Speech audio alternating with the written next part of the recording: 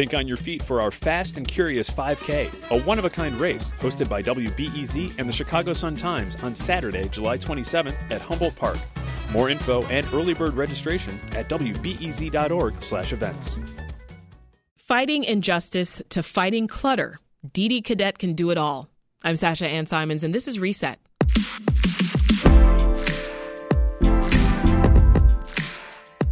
Do you have a room that you've been dreading to decorate, or maybe a storage closet that needs to get organized? Yeah, me too. These tasks are the ones that many of us dread doing. But for DD Cadet, it's a source of joy. DD pivoted to interior design from a career fighting for racial justice in the nonprofit world. We were fascinated by this change and decided we had to bring her on the show to talk about her career journey and how the switch has given her fulfillment. DD, it's great to have you on the show. First of all, tell us how your work in interior design brings you joy. I think it's always brought me joy from childhood. I just remember growing up, always wanting to decorate my room. I think they had it on TV, the little decorating of young kids' rooms. And so I would make my own little floor pans. I was so excited when I finally got my own room as a kid. And I was like, oh, I'm going to paint, I'm going to paint it green, or I'm going to paint it blue and put all different curtains. So it's definitely been something that has always been, I think in me as a child. And now I'm just really excited to be doing it more often, to be helping my friends and their friends just, make their home reflect themselves. Yeah. And that has always been for me, making my home reflect my personality. Oh, yeah. There's something about making your space, reflect you and feel good and feel comfortable, right? Yep. How did you first develop the passion? Because I know you come from, as I mentioned, a background in nonprofit and racial justice work. Yeah. So how does that go from one to the other? Yeah, I think you might think that they're not related. I think interior design is very white driven, very probably seen for rich people to have really expensive, beautiful homes. But actually, I think home building has always been a part of how I see racial justice work, community building. And so, I've loved hosting, bringing my friends into space, feeding them, making them feel safe, making them, feel cozy. And that really translated to, how can I make this space reflect those feelings that I want to bring people in? And that's also the work that I was doing in racial justice and education, was just really ensuring that spaces like schools, classrooms, all made young people of color and young Black people also feel safe and feel heard. And so I think those aspects really translate in those passions. And, racial justice work can get really difficult. And so moving into interior design was really fulfilling, I think. So you're designing workspaces too, not just homes, yes. Right? So right now I'm actually working on a project where I'm helping design an office. And that's very different. I think a lot of color in homes and you can do a lot. And so moving into that workspace where you have a lot of different people with interest and style choices, that's been a challenge, but I'm excited for it. And so doing more office spaces is something that I'd like to do in the future too. So how would you describe your aesthetic for someone who hasn't seen it? Ooh, lots of color. I love color. I love cozy, earthy, really bringing in nature, light. We're in Chicago, so we don't have the sunlight all the time. That is true. So definitely bringing in lots of lighting.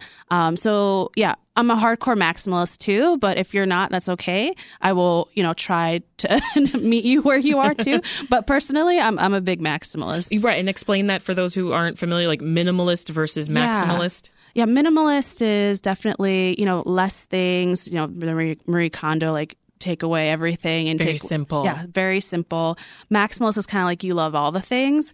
Now, it doesn't necessarily mean your house is cluttered, but I like maximalist is that you have your home filled with sentimental items, curated items that reflect who you are. And I just have many of those. Yeah.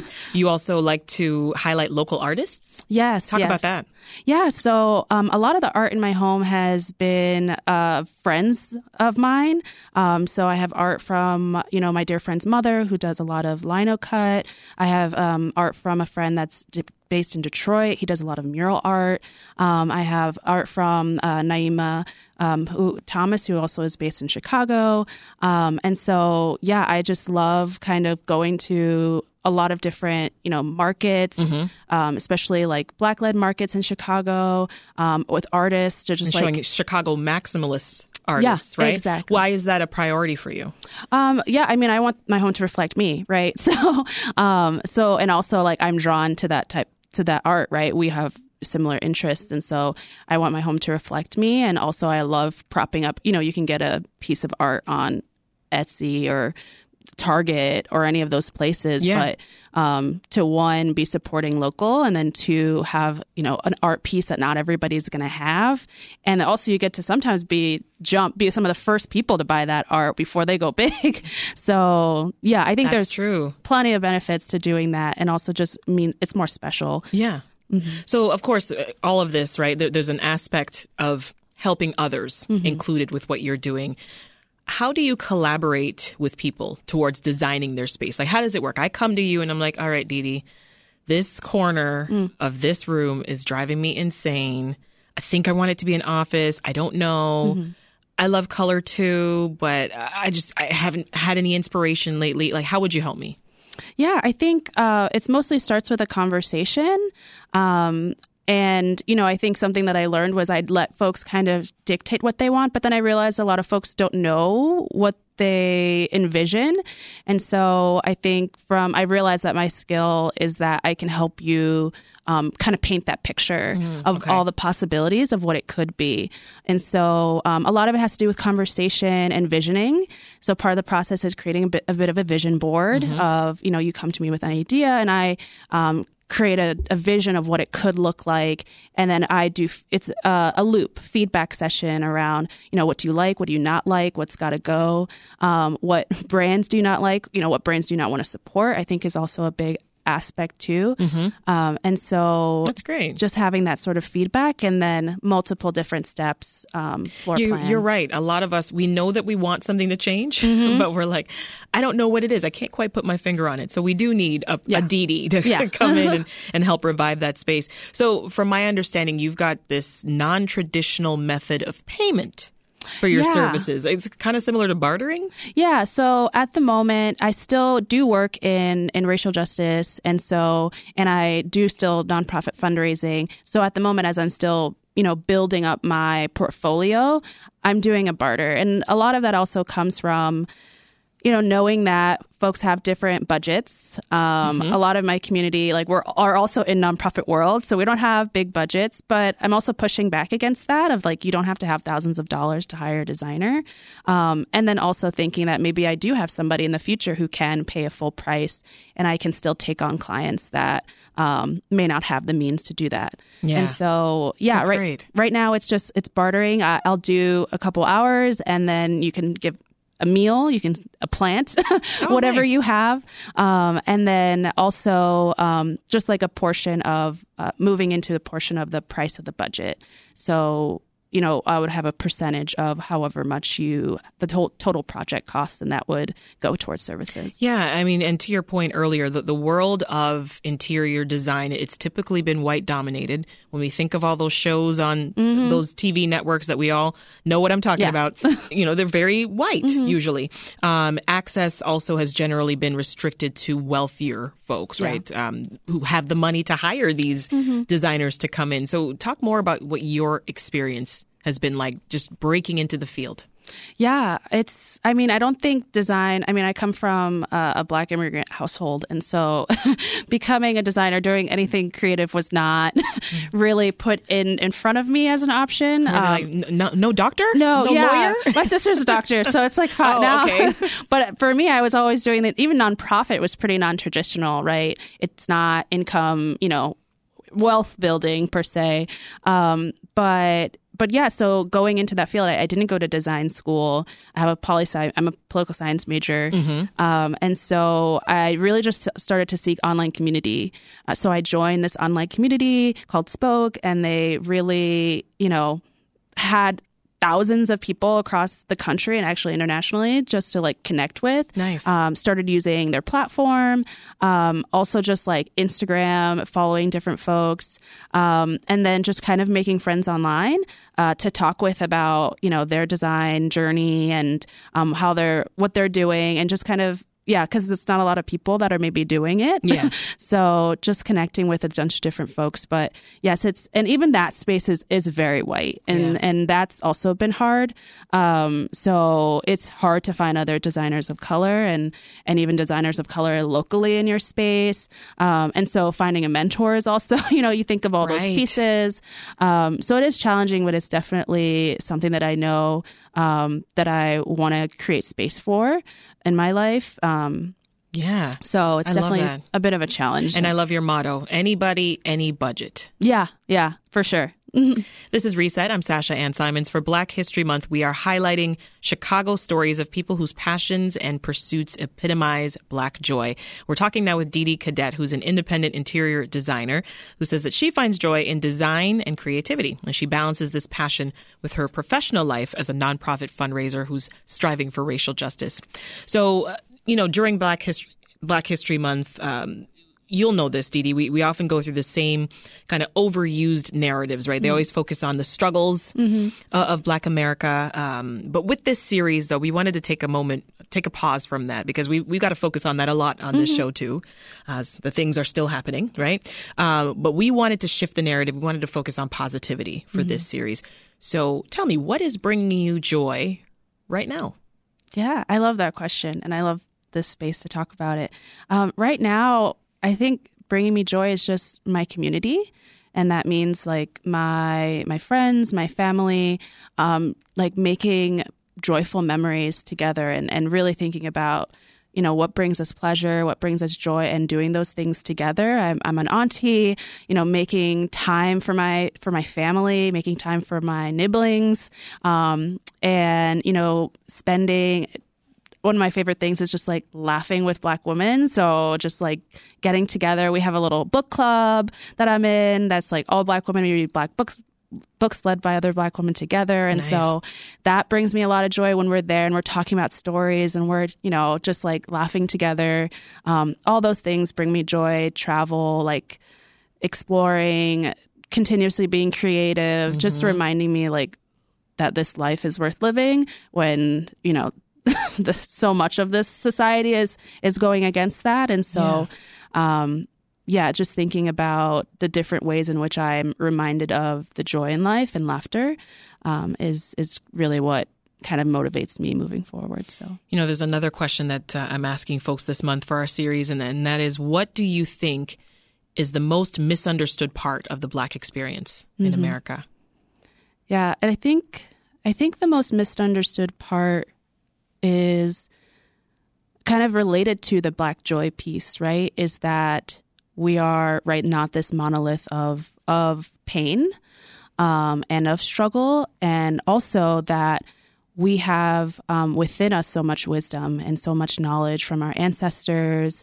Even when I think about interior design, like it's not that I'm going into this field or this industry and learning only from white interior designers, only from the history of white design, right? There is so much to be learned from my grandmother's house, from my mother's house, from my auntie's house, of like how they design those spaces, of how we have built home, created home from Haiti to Brooklyn, to New Jersey, to Chicago. And so there's just so much there that, I think because of systems of violence that we do not continue to share, or like externally and internally. And so I think that one thing that, society doesn't know and actively works against is that we have so much power within us. Yeah. And there's so much power, knowledge, and wisdom and agency within us to create so much healing and joy in this world. And I think it's just like a constant reminder that I have to do of like, no, like we have dignity. We are so much more. This is way beyond us. And so, I just think that so much of the world is just in the media and all these things. It's just given a terrible, horrific narrative of our power. And it's a shame when other folks don't know, but even more when we don't know. Mm-hmm. So, well, let's go back to talking about you and this passion of yours. In the midst of that, how do you cultivate your creativity?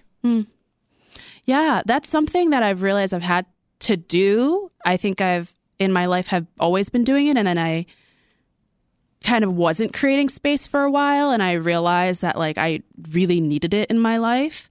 And I knew that it was also a part of like who I was and how I felt like I expressed myself best. And so now I think with doing interior design, that in just kind of working with clients and always knowing having goals that I want to work with, 12 projects this year, that is a goal of mine, and I want to create space for that. But also just doing other things that like are art focused, going to play, seeing music. Now, do you have times that you actively turn it off? Yeah, I love silence and solo time. I'm a big introvert, but also like I need a lot of solo time, time to just recharge, time out in nature, just time in silence. That also, right, definitely tempers me down, because if I'm overly stressed, there's got to be some balance. Absolutely. Right? Yeah. I mean, you're still doing that day job. Exactly. Right. I think the hardest part is if my day job gets too busy and then I don't have space to enjoy it. It's the hardest thing. And so making sure that I have plenty of boundaries in place so that I can still do what I love and build this for myself. Mm-hmm. And also, making sure I'm rested, making sure I'm creating time with loved ones, right? All of that gives me the energy to also put into my creativity. Absolutely. You said my favorite B word, boundaries. Yeah. So what's next for you? You just talked about your goal of 12 projects this year. Is there any one that you know of that's lined up so far that's particularly exciting that you can maybe share with us? Yeah, I have a few lined up, and I'm just trying to, place them in order so that I am able to achieve them all and complete them all. Yeah. But I think one that I'm excited about is someone just reached out about, The Office I'm very excited about because that's incredibly new for me. Nice. Haven't done something like that before. And another person, most of the times it's living rooms people want to do, but I do have like a basement entertainment room that has a lot of different spatial issues. So I think that one I'm pretty excited about. Ready to roll up your sleeves and get it done. Mm-hmm. That's awesome. So where can people go to learn more or just contact you if they want to work together? Yeah, I am on Instagram at DD Cadet. That is at DEDECADET. And I have a Google form that you can, share with me what you're interested in, what you're looking for, your design style. And then we just pretty much take it from there. So, yeah. That's great. Well, that was independent interior designer DD Cadet. Thank you so much. Yes, thank you so much for having me. This episode of Reset was produced by Michael Liptrot, and it was edited by Ethan Schwab. If you're enjoying getting Reset in your podcast feed, did you know that you can find us on TikTok too? We've got behind-the-scenes content about our show and breakdowns of upcoming episodes for the podcast. Follow us at WBEZ_Reset. That's all for Reset. I'm Sasha Ann Simons. Have a great weekend.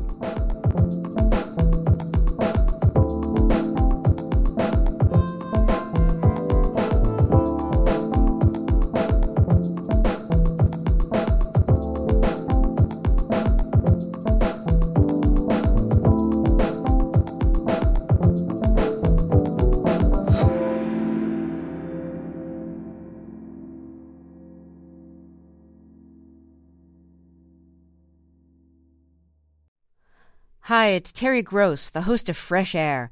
We bring you in-depth, long-form interviews with actors, directors, musicians, authors, journalists, and more. Listen to our Peabody Award-winning Fresh Air podcast from WHYY and NPR.